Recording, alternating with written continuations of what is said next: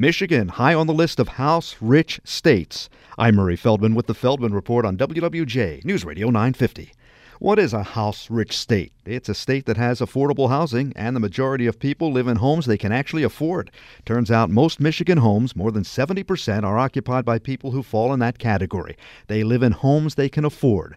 Michigan is number 3 in the nation when it comes to that. The analysis comes from the firm All-Star Home, a home maintenance company.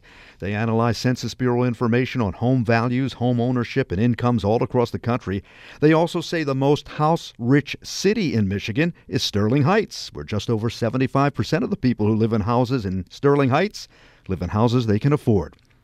Social media has plenty of information. Not all of it's good. A third of Americans 40 years old and under have been burned by what they saw on social media. They admit to acting on financial advice they saw that turned out to be misleading or just plain incorrect, according to NerdWallet. With the Feldman Report, I'm Murray Feldman, WWJ News Radio 950.